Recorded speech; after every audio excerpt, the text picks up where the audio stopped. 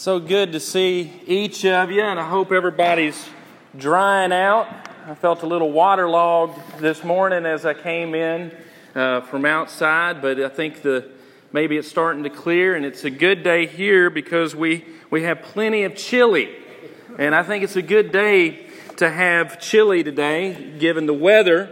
And so I thank all of the folks who have brought chili today. I know it's not the easiest thing to transport and to bring, to keep warm and to carry, and you're concerned about spillage in the car and those kind of things, but we're grateful to all of our contestants that have entered into their chili. You know, I'm mindful that there's this little thing going on in the world, a competition out in South Korea called the Olympics. And that's all good and fine, but, you know, here at Lindsley Avenue, we have the prestigious chili cook-off. And so we're going to give the Olympics a run for their money today. We've got ribbons and prizes, and so we're excited to taste all of that good chili that we got back there, and hopefully it'll be kind of a medicinal thing given the weather.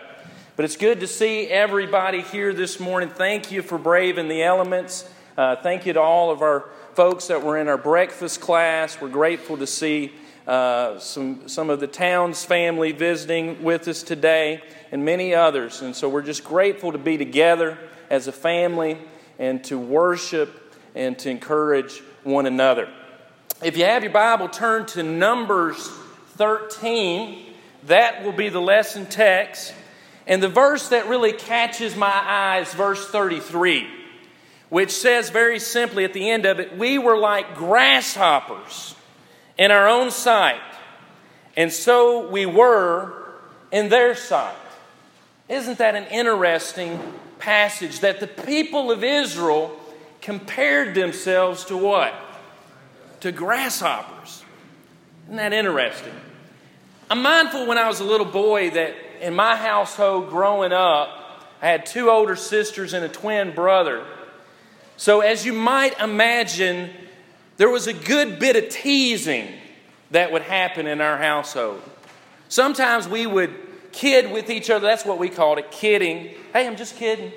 And you know, we could say all kinds of mean things to each other as long as we eventually ended it with that little, hey, I'm just kidding. I'm just kidding, Mom and Dad. But we would tease each other incessantly sometimes, just going on and making fun of each other and being cruel like kids can be. But I remember sometimes that when we got to really going at it with each other, my mom would say something to this effect. She said, "Y'all better quit it or you're going to give each other a complex." Have you ever heard that?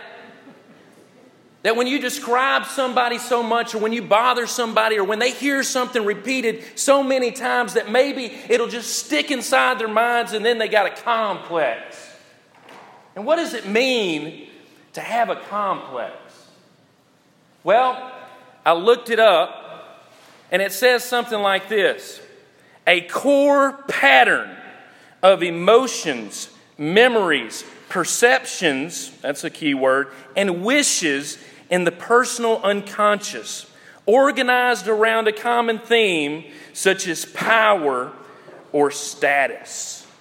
That's what it means to have a complex. It's a pattern of perceptions, of emotions, and thoughts in your mind, and it's usually around things like patterns. And guess what? Psychologists have come up with all kinds of complexes that you and I might have. I don't know if they're real, but you can have all kinds of them, I found out. And here's just a few of them. Probably one of the most famous ones is by Sigmund Freud, called the Oedipus complex. And this is one of those Freudian weird complexes that you might have. It is when a son desires the exclusive love of his mother and then has this antagonism with his father. A little bit strange, isn't it? But Freud theorized that some of us might have that Oedipus complex. Here's another one, a God complex. Have you ever heard that? And it's described as arrogant, believing you are better than the rest and above the rules. Ever known anybody like that? Yeah. Well, don't call them. Don't say, hey, man, I think you got a God complex. That might not be the... Or what about this one? I like this one. Cinderella complex for you ladies. Desire to be taken care of by others. And a fear of independence. There might be some of us that have I might even have that, a Cinderella complex.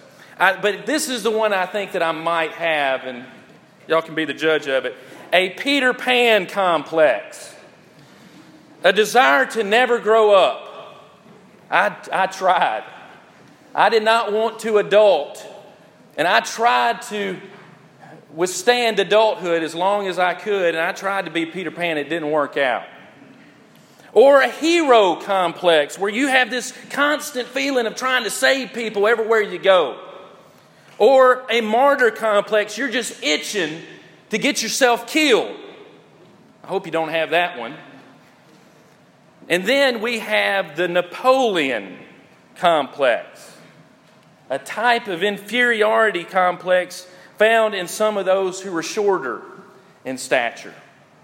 But there's a list of them. They go on, and you can maybe find yourself in that list. But what I want to submit to you today is that the children of Israel didn't have any of these complexes. They had a complex called the grasshopper complex. We were like grasshoppers, and it said, in our own sight. And therefore, we were in their sight, grasshoppers. You see, a complex isn't true. It's not true. It's a distortion of the facts. Were there giants in Canaan? Maybe. But to the extent to which they feared, the answer is no. But it was because of their perception of themselves. It was because of that distortion. We were like grasshoppers in our own eyes.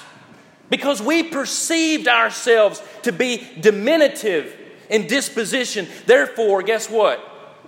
They are. They were grasshoppers because they made themselves grasshoppers. It was an irrational fear that they had. I heard a story once of a man who was going to a therapist. And he had this fear. Get this, he was scared of monsters living underneath his bed. And no, it wasn't me.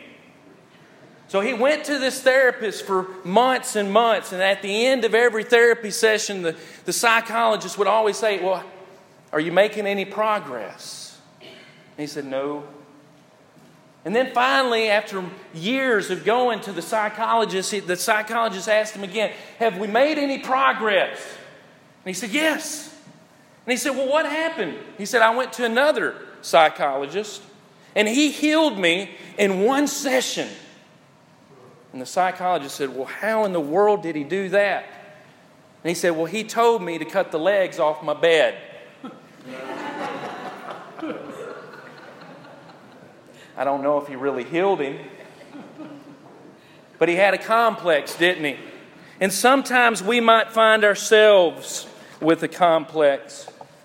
The book of Numbers is an interesting book because it begins and ends with a census. And that's why we call it the book of Numbers, is because it begins with the taking of the number of the children of Israel. And God counts the people. And it's as they leave Sinai, they have made a covenant with God. They made a covenant with God Himself at Sinai. In Exodus 24:3 it says, and all the people answered with one voice and said, all the words which the Lord has said, we will do.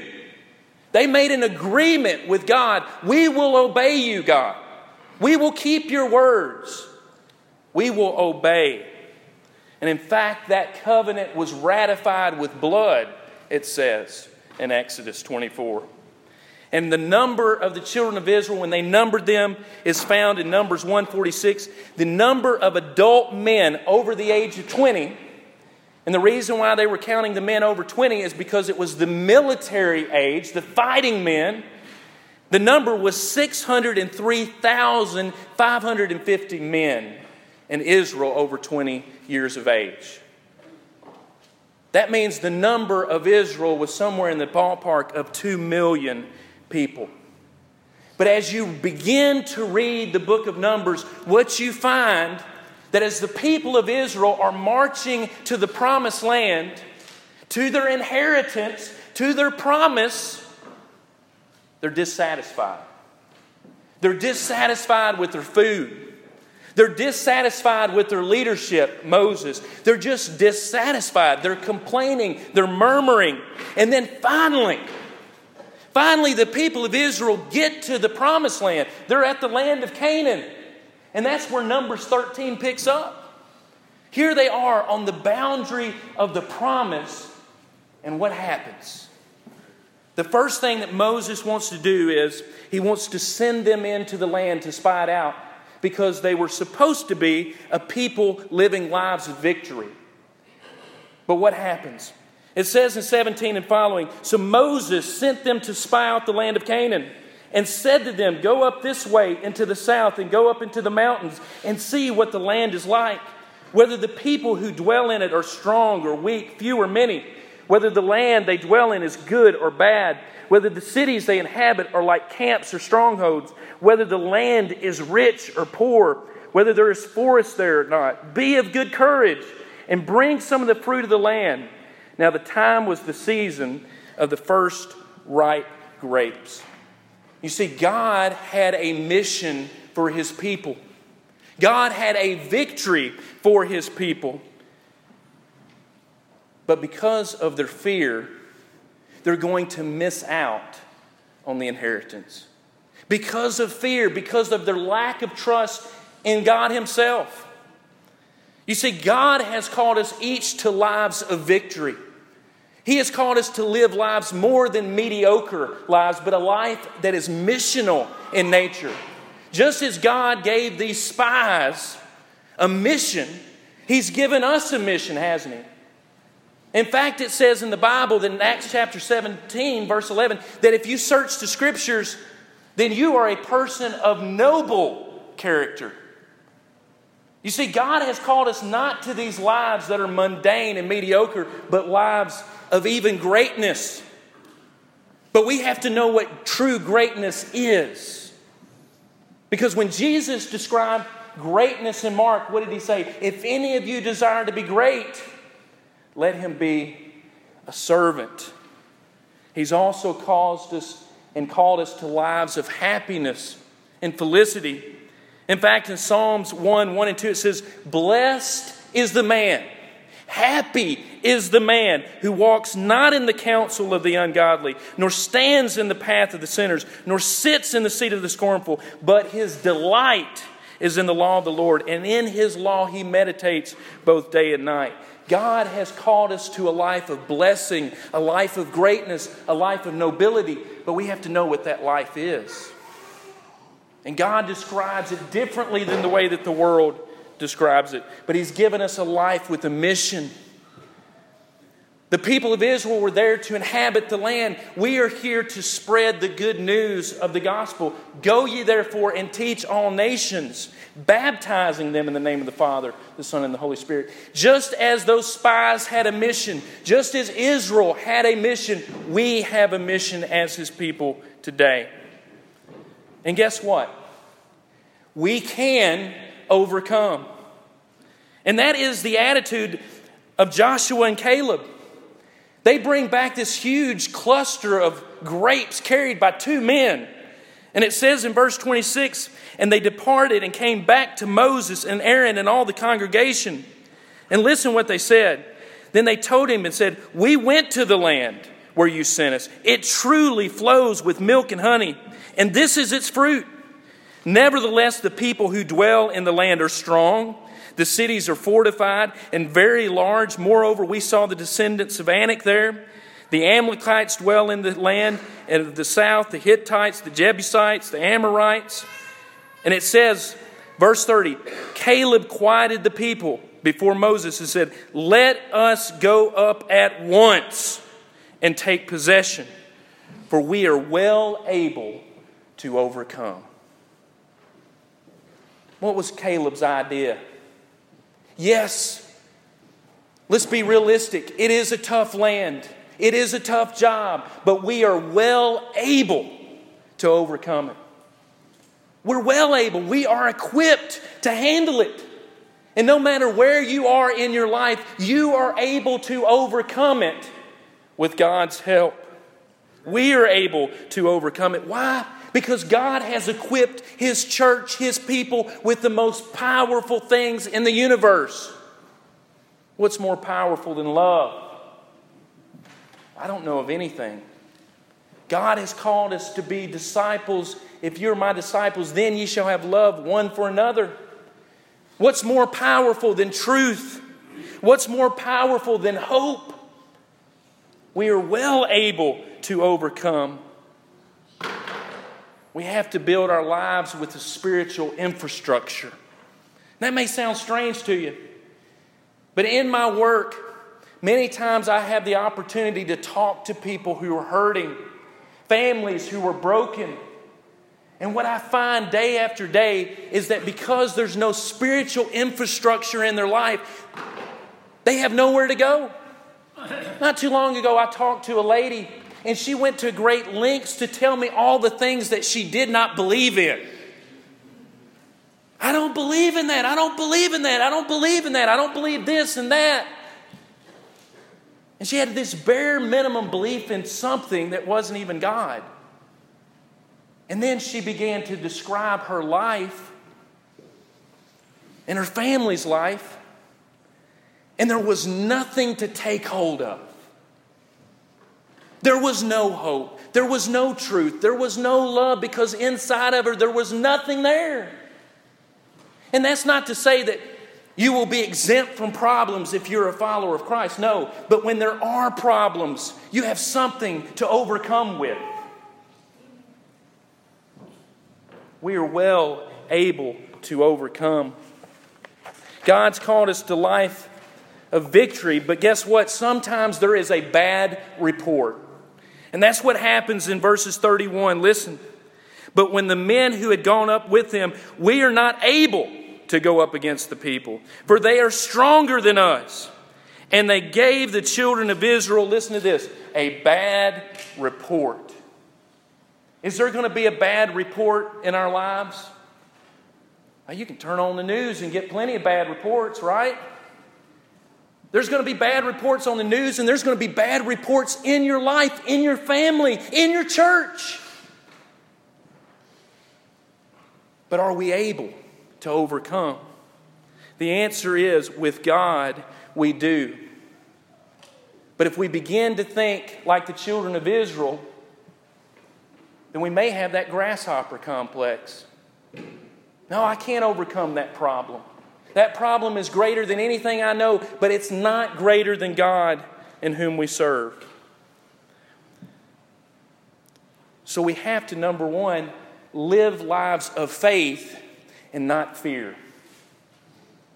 We have to live lives of faith and not fear. And I know that's easy for me to say up here right now. But it's the truth. That if we're going to live in such a way that pleases God, we don't live in fear. We live in faith. You see, where was the people of Israel's perception of who they truly were? Because they weren't grasshoppers, were they? No, in fact, they were the people of God. Listen to the way that God describes them at Sinai. Exodus 19:5-6. If you will indeed obey my voice and keep my covenant, then you shall be a special treasure to me above all people. For all the earth is mine, and you shall be to me a kingdom of priests, a holy nation. Does that sound like a grasshopper to you? It isn't. You are a special treasure to God. And because of that, God is going to help you to overcome whatever obstacles are in your way. But we have to live in faith. We also have to live on the promise and not in the past. And guess what the children of Israel were doing? They were starting to go back into the past. Look at chapter 14. Then all the congregation lifted up their voices and cried, and the people wept that night. Where were they? They were on the cusp of inheriting a land, and here they were weeping. And the children of Israel murmured against Moses and Aaron and the whole congregation and said, if only we had died in the land of Egypt, Or if we had only died in the wilderness, why has the Lord brought us to this land to fall by the sword, that our wives and our children should become victims? Would it not have been better for us to return to Egypt? They were living where? In the past. And not on the promise that God had for them. And we serve a God who promises to forgive, to restore, to bless, to give that rest and inheritance, an eternal inheritance. When we begin to live on that promise, that fear fades away, doesn't it? Another thing that we see in this chapter is the children of Israel needed leadership, didn't they? And it describes Joshua and Caleb as being leaders despite what? Despite the opinion of everybody else. You see, sometimes as leaders, as influencers for God, our opinion, our belief, our convictions will be at odds with what everybody else believes. You literally have 2 spies against 10, and you have 4 people against the whole congregation of Israel. But who was right? It was the one who was in the minority, not the one in the majority. But God has called us to be leaders, and sometimes that means we have to be different. That we're not shaped by the consensus, but we help shape the consensus. Because of the way that we live, by the way that we speak, and the way that we love each other. It says that Caleb had a different spirit. And I like that. He was described in the Bible as having a different spirit. He was different from all the people because of his dependence on the Lord. The sad story that happens to the children of Israel is that they lose their inheritance. All of them do, except for Joshua and Caleb and the little ones that were with them. So let me ask you this. What has fear robbed from you? What has fear robbed from you and your family? What has fear robbed for you in churches? How many times do people postpone going to church? Because why? They fear God's people, God's church. What has fear robbed from you? Fear robs us of that wonderful inheritance that we have in Christ. The Bible says, "For God has not given us a spirit of fear, but of power and of love and of a sound mind." That when we depend on Him,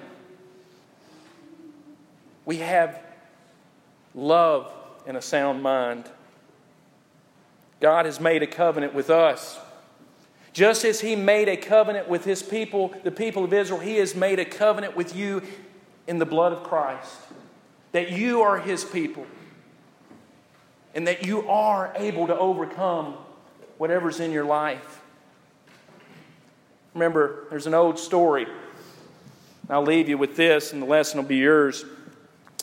About a young boy. And his father was the captain of a boat. And the captain brought his son on the ship for a voyage. And as they sailed, they ran into a terrible, terrible storm. And all the people on the boat were fearful. They were running around scared. And then they saw the little boy, the captain's son. And he was walking around confident, not even afraid. And they said, "What's going on? How can you be so confident? Why are you not scared like the rest of us?" And the little boy said, "Well, I went on the deck, and I know we will be safe because I saw Father at the wheel. I know we will be safe because I know who is in charge. I know who has control. The earth is the Lord's and the fullness thereof. And some days we might get a bad report, but we need to trust in Him and use the tools, the greatest tools on earth, love and truth and compassion, to change this world. And we are able to do it. Not because there's power within us, but there's power with God." And when I look and I see in this audience, I don't see any grasshoppers, but I see a special treasure unto God, a kingdom of priests, a holy nation, a royal priesthood. So it's our job to live that way. Will you begin to live that way? The Bible says that if we want to follow Christ, that we must believe in what He says, that we must trust in His teachings, and that when we begin to do His teachings, He likens us unto a wise man who builds his house upon a rock and not on sand. That when we repent of sins, we come close to God, we draw near to God, we turn from those sins that alienate us, that separate us, and we confess Him to be the Son of the living God. And we're baptized into His body, the church, for the remission of sins, for the forgiveness of sins. And we begin to walk not as grasshoppers, but as disciples of the living Lord, who was raised on the third day. And that same Spirit that raised Him works in our lives, that same Holy Spirit. We don't have to live in fear. Today, if you are a Christian and you need encouragement or you need a prayer of healing, we're going to sing this song, number 655, to encourage you.